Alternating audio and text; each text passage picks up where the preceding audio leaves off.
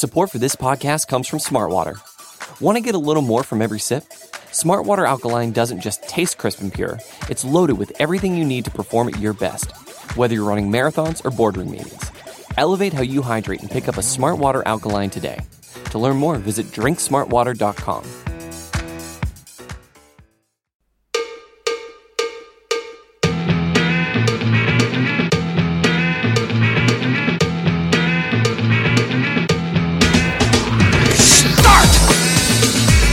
You can call me Bruce.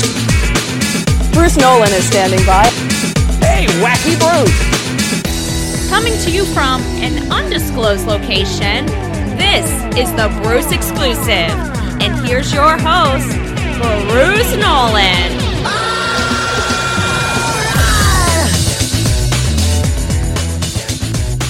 Ladies and gentlemen, boys and girls, children of all ages, welcome to another edition of the Bruce Exclusive, a Buffalo Rumblings podcast. I'm your host, Bruce Nolan. You can find me on Twitter and Instagram at Bruce Exclusive. Welcome back. Well, sure glad that's over with. Exorcised some demons, did we? Last weekend, as the Buffalo Bills defeated the Indianapolis Colts in the wild card round of the 2021 NFL playoffs. And the Hail Mary got knocked down. So some demons exercised there. They got out of the first round of the playoffs. Some demons exercised there. And I've mentioned this before on this podcast, but I will mention it again. That victory by itself saved me hours upon hours upon hours of time this offseason talking about Sean McDermott not being Marvin Lewis. You know, an interesting thing happens when you become a content creator and you start to have to deal with and play sort of whack-a-mole with the narratives that pop up from the Bills fan base or from whatever fan base it is of the team that you cover. You start to see things through a different lens. And it's not just the way that this makes you feel emotionally. It's the way that these same actions will make other people feel that will then generate talking points and discussions that you will have to address moving forward. And one of the narratives I was not looking forward to talking about is Sean McDermott not a playoff coach? Can he never win a playoff game? I was not looking forward to discussing that this offseason. So that victory saved me a lot of time. And on a purely selfish level, I am happy about that. But we're going to talk about it because there are narratives that come out of these games. It's a little different for playoff football because really it boils down to on to the next. And there's a lot less discussion about the past game and a lot more discussion about the next game. And that really kind of fits in with something we've been talking about for multiple years on these podcasts that you have sat down and consumed with me. And that is that in the regular season, how and why you win are more predictive of future wins than the fact that you won. And we've talked about this ad nauseum this year. But playoff football is a little weird because if you don't win, you go home. And also, the teams you play are very, very different week in and week out. The Ravens are very different from the Colts. There's not a lot you can take from the Colts game and apply to the Ravens game. But when you have 16 consecutive games, there are trends and narratives that form and ebb and flow. It's a little different in the playoffs. Not that it's its own unique season, because it's not. But we don't spend a ton of time thinking and digesting the why we won the last game because we're just happy we won it and we get to move on, survive, and advance. But there are some narratives that have come out of the Indianapolis Colts game that I want to get into. Specifically, I want to get into some of the offensive play calling that has been sort of a discussion. Specifically, the over-reliance on the run game, or the perceived over-reliance on the run game. So the Bills called 41 passes and 16 runs. So on the surface, that doesn't really look like an over-reliance on the run game at all. So I don't think it's accurate to say the Bills ran too much. I do, however, have differing sub-opinions. Let's start with the quarterback runs. I have no problem with the quarterback runs. The Colts were staying in too high, even against empty sets. And if you stay in too high looks against empty sets, the box numbers are going to be in your advantage. When there is an RPO called, or a zone read called, or something that requires a quarterback to make a binary decision based on alignment or based on numbers, we always want the quarterback to make, quote unquote, the right decision. It's the same thing when it comes to box count with the run. If you have an RPO called, and the RPO is swing pass to the running back or quarterback draw, which we saw at times against the Colts, and the running back goes in motion out, and the linebacker follows him and gives you positive numbers in the box, then what do you want the quarterback to do? Do you want him to not do it so that your run numbers are better? Josh Allen picked up a lot of yards on plays like that. He was the leading rusher for this team when the traditional runs, with Zach Moss specifically, were not working overly well. So when you have scenarios like that happen, you want to get positive yards, right? So I have no problem with the quarterback run because, in fact, we've seen this before from this team against traditionally sound and strong run defenses. Think back to week 1 against the New York Jets. I know that was a really long time ago, but do you remember how often Josh Allen carried the ball against the Jets? And it was a big point of discussion coming out of that game. Why are we using our quarterback like this? And I got on this podcast and I said, if the traditional running game is not working, and you don't think it's going to work because you have an exceptionally stout front line for the Jets, and mind you, the Colts have an exceptionally stout front line as well, then sometimes you need the advantages that come from getting an extra blocker relative to the runner, which is what you get when you use quarterback runs. So I have no problem with the quarterback run game.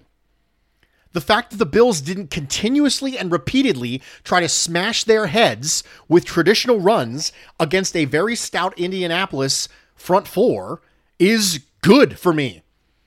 10 total runs from the running backs for the Buffalo Bills. I'm fine with that. You want to generate a run game, but you want to do it effectively. So let's not beat our head against the wall with something that's probably not going to work. And it's certainly not going to work as well relative to the other two options, which are run the quarterback or throw the ball.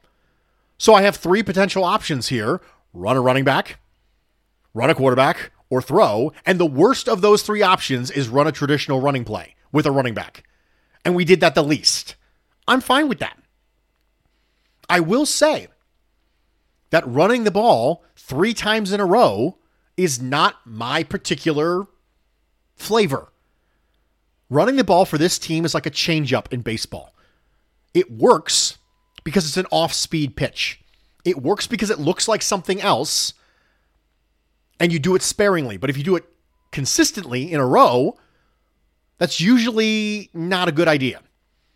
Both times the Bills ran 3 runs in a row, they stalled out on the drive. So I wasn't a huge fan of that. But I have zero problem with the quarterback run game. In addition, the Bills did score 27 points on the Colts, which was the 3rd highest total that anyone has scored on the Colts all year. So I'm not going to sit here and tell you that Brian Daboll was a terrible play caller on Saturday. I'm not going to do it. There were specific things at specific times that I would have not preferred, which in this case was running the ball 3 times in a row, specifically traditional running plays, 2 out of the 3 times or 3 out of the 3 times. That I'm not in favor of. I don't think there's a lot of situations in the game where I'm cool running the ball 3 times in a row unless you're trying to bleed clock. So I'm not a fan of it, regardless of whether or not you picked up 8 yards on the first one, because you should know well enough to know that you get those 8 yards on first down. That's great and everything. That's probably not going to happen commonly against the Colts. So it's not one of those, hey, it worked, let's just keep doing it, because yeah, you got 8 yards, but that's not going to happen very often against the Colts. Let's just not go back to that well too often. So again, I'm okay with not being happy about that one specific aspect. But overall, I had people in my mentions talking about how it was a complete and utter offensive coordinator Dable disaster. And I don't think that's true. I do think there's a specific thing that I'm not pleased with from that game. That one specific thing. But I'm not going to let that overshadow everything else. I'm going to criticize that one thing that I didn't like. And then I'm going to point out all the other things that I did like. Another question I got a lot was why not a lot of use of Isaiah McKenzie in the jet motion? And it's because it's the Colts. If you're going to be sitting in too high all the time, it's not going to have the same effect. I would imagine we'd see more of it this week against the Baltimore Ravens. It's just not something that has a significant effect on too high defenses, because you already have people who are farther back from the line of scrimmage who are not responding to jet motion. And the Bills used the zone read to hold the backside defender, specifically on the goal line, rather than using Isaiah McKenzie to do it. So Isaiah McKenzie in the jet sweep serves the same purpose that the zone read game does, which is hold the backside defender to allow more space for the front side run to work or for you to be able to get out the backside. And if you have the same purpose being accomplished a different way, I don't have too much of a problem with it, because really what matters is that the purpose got done. That part of the running game got accommodated for when it needed to be accommodated for. It was accommodated for a different way than we have historically seen it happen. The Bills don't run a lot of zone read with Josh Allen because Josh Allen isn't historically great in the zone read game. But on the goal line, right there, they did it. In addition, you saw a lot of spread with quarterback draw and RPO concepts. So I don't have a lot of issue with the lack of McKenzie, because they were still accomplishing similar purposes via a different method. Let's talk about defense. I didn't have a big issue with the blitzing, because the blitzing to fill gaps was one of the ways that they were able to help bottle up Jonathan Taylor. So I don't have a huge issue with the blitzing. The Colts had a great game on offense, and I'm not happy with the contested catches that they made in the middle of the field. I'm not happy with the fact that the Bills were getting beat up on crossing routes of all sorts of depths. Colts played a great game. And that's one of the things that should be noted, specifically when it talks about the Bills defense, is that the Colts had a great game. They had all the balls bounce their way except for the fumble that Josh Allen made that got recovered by Darrell Williams, and they still lost. Everything bounced the way it was supposed to bounce for the Colts, and they lost. I don't consider the refs upholding Gabe Davis's toe taps on the sidelines. I don't consider that a bounce in the Bills' way, because I don't think that there was enough evidence to overturn either of those things. In addition, that was absolutely a fumble at the end of the game, where Jordan Poyer waited for him to get up off the ground and then punch the ball. It was absolutely a fumble. So the Colts got every opportunity, and they still lost. And I think that's a really important talking point to take away from this game. Do I think that the Bills' defense underperformed in this game? I do. I do think there were individual plays to be made. I think the Bills' defensive line didn't do a great job of being able to get quick pressure. I understand that Phillip Rivers gets the ball out in under 2.4 seconds the vast majority of the time. But there was essentially no pressure. There was no quick wins. And sometimes you got to either get a quick win or you got to get your hands up. I understand a lot of ducks from Phillip Rivers, a lot of lob balls. But it was overall not a great day for the Buffalo Bills defense. A lot of times I found myself saying, somebody just got to make a play right now. Somebody's just got to make a play on defense. And when there was a play to be made on defense, when there was a 3rd and long, the plays were being made by Indianapolis, not Buffalo. Individual failures. I don't think it was an overarching collapse where I can point to a specific thing in the scheme and say, that was a complete and utter failure. There were individual moments where there was an opportunity to make a play, and when there was, Indianapolis made it and the Bills didn't. But let's not take away from this game anything else aside from the Bills won and moved on as far as projecting it to the future, because the next game doesn't look anything like the last game, stylistically.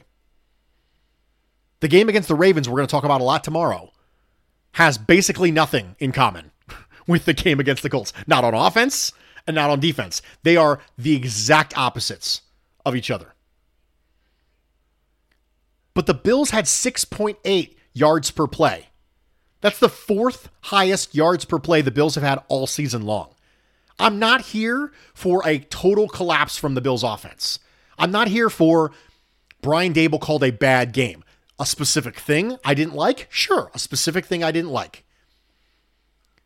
But you can't walk away from the totality of the offense and say, I'm not good with it.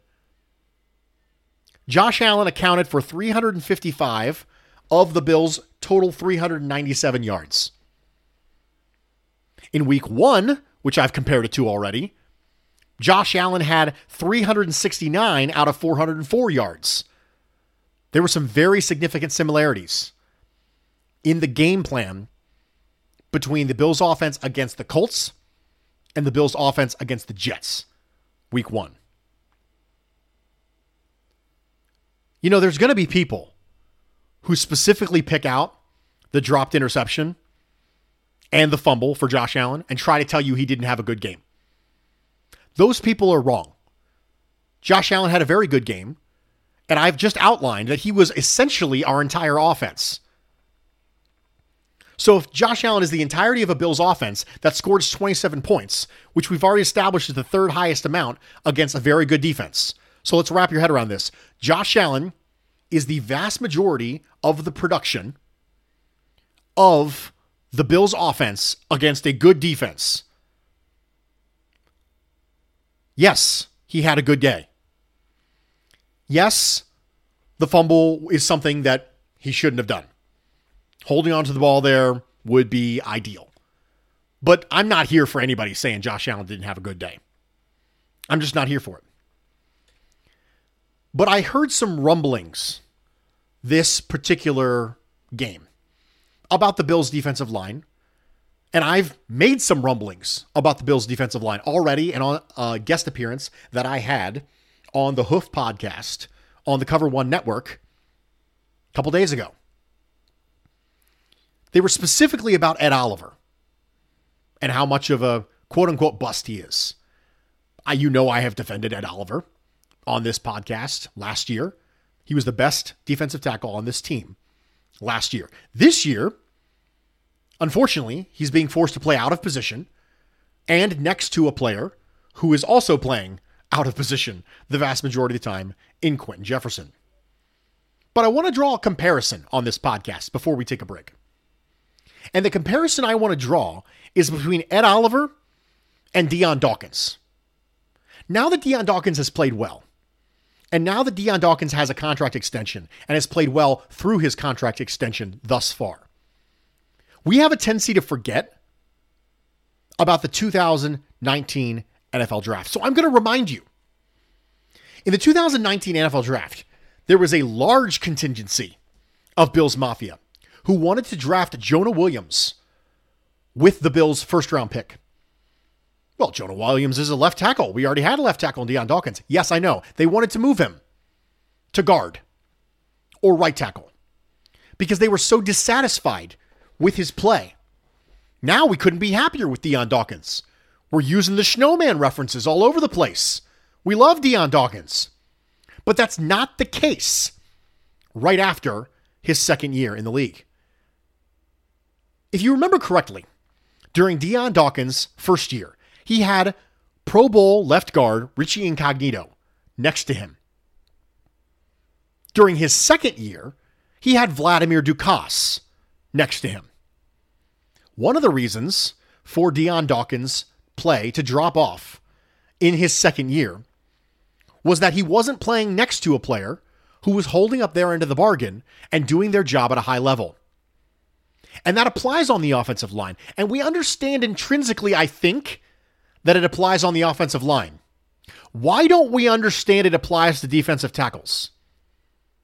Why do we not think, for any smidge of a second, that having Ed Oliver not playing next to a real, productive one technique, instead being forced to play a lot of one technique and playing three tech next to another three tech who's trying to play one tech, why do we not think that would affect him? Why do we not think that that would matter as far as productivity goes? The Bills had two traditional one technique defensive tackles on their roster this offseason. Star Lotulelei and Harrison Phillips. Harrison Phillips is 1 year removed from a second nasty torn ACL and has not been overly effective this year. And Star Lotulelei opted out. If we think that Dion Dawkins had a slump in year two, in part, not in whole, but in part, due to the lack of ability of the player playing next to him, why do we not extend that same understanding to Ed Oliver? Why is that not the case? Do we not think that having someone next to you on the defensive line for a defensive tackle matters if that person plays well, or at least plays their particular position at a reasonable level? I need you to understand, we don't even have, as a Bills team, a reasonably competent one technique defensive tackle on the roster right now. Not a single one. We do our best to kind of create this sort of hodgepodge group with Justin Zimmer and Quentin Jefferson and Ed Oliver, and Vernon Butler. But there are no true, traditional, effective one techniques on this team. When Ed Oliver came out of college, the discussion was, he's really out of position. I think he'd be a lot more productive if he was in a different position, because putting him head up against the center and just inviting double teams all over the place is really not really smart. We understood that about Ed Oliver coming out of college. And then all of a sudden he's got to play a lot of one technique. And when he does play three technique, there's nobody at the one tech who's commanding a ton of double teams, which means Ed Oliver now has to face them more often than he otherwise would. I'm not saying Ed Oliver faces a ton of double teams. I'm saying he faces them more often than he otherwise would. In fact, the game against the Chiefs that the Bills played, Ed Oliver played roughly half his snaps at one technique. Half. He should be playing 0% of his snaps at one technique. Unfortunately, the Bills got to do what the Bills got to do to create some sort of hodgepodge one technique defensive tackle position in the absence of any effectiveness at that level. You've got Harrison Phillips, who isn't playing super well, and the one person you had who was playing decently opted out. So those two things send shockwaves through the remainder of the defensive line rotation, and you got to make do as best you can. I don't know at this point what the Bills' original plan was for the defensive line rotation, because it's kind of weird now.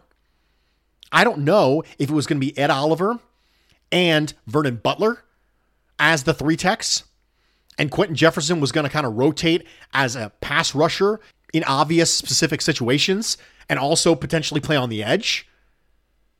I don't know what the original plan was, because I know that you got to do what you got to do to get by when you have one of your key cogs opt out and the person you're hoping bounces back from a knee injury ends up being fairly ineffective.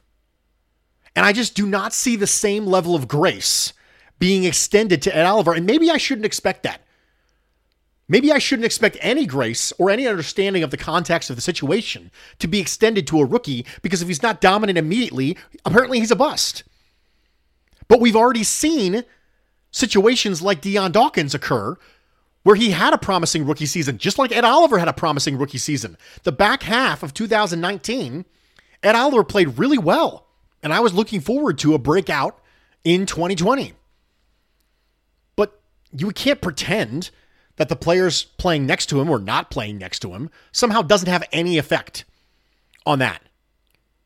Because it does. In addition, even in what I would consider to be an overall less effective year for Ed Oliver, he still has more pressures this year than he had last year.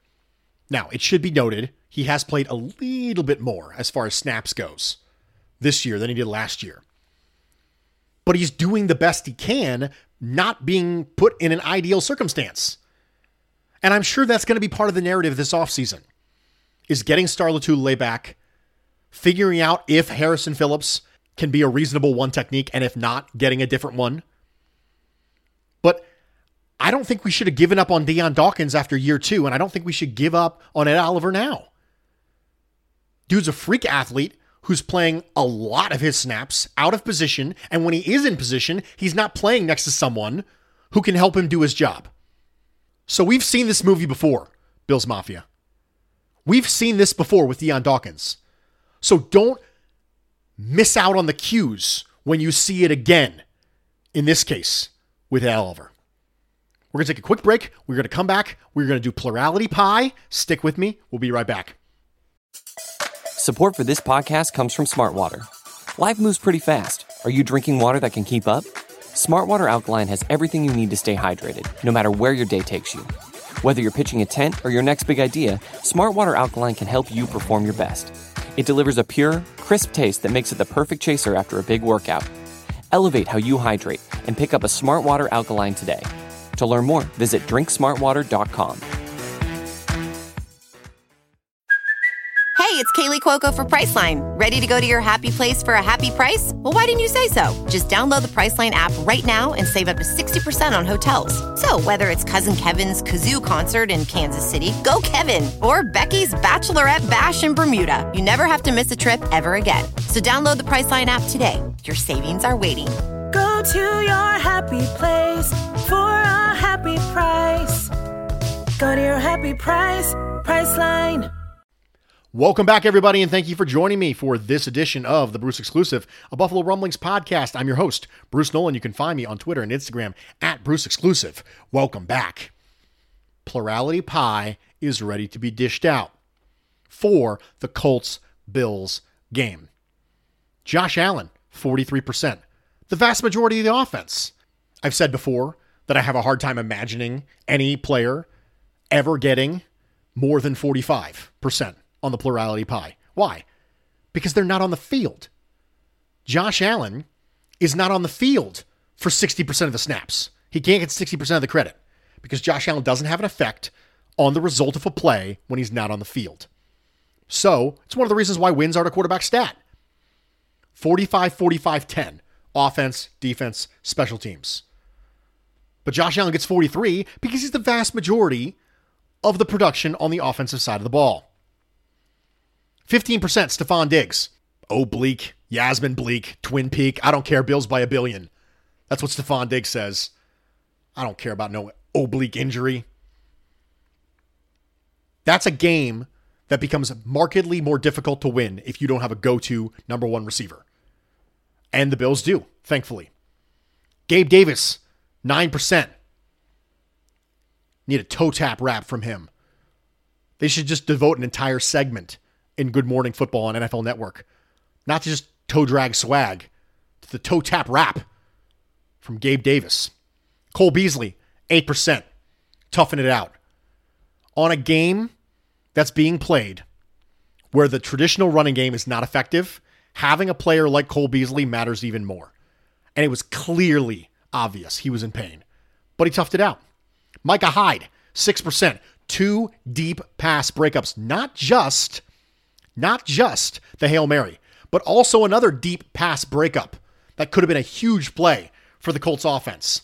Micah Hyde is one of the best in the NFL at defending against the deep ball. So I find myself unsurprised that he was the one who ended up breaking up the Hail Mary.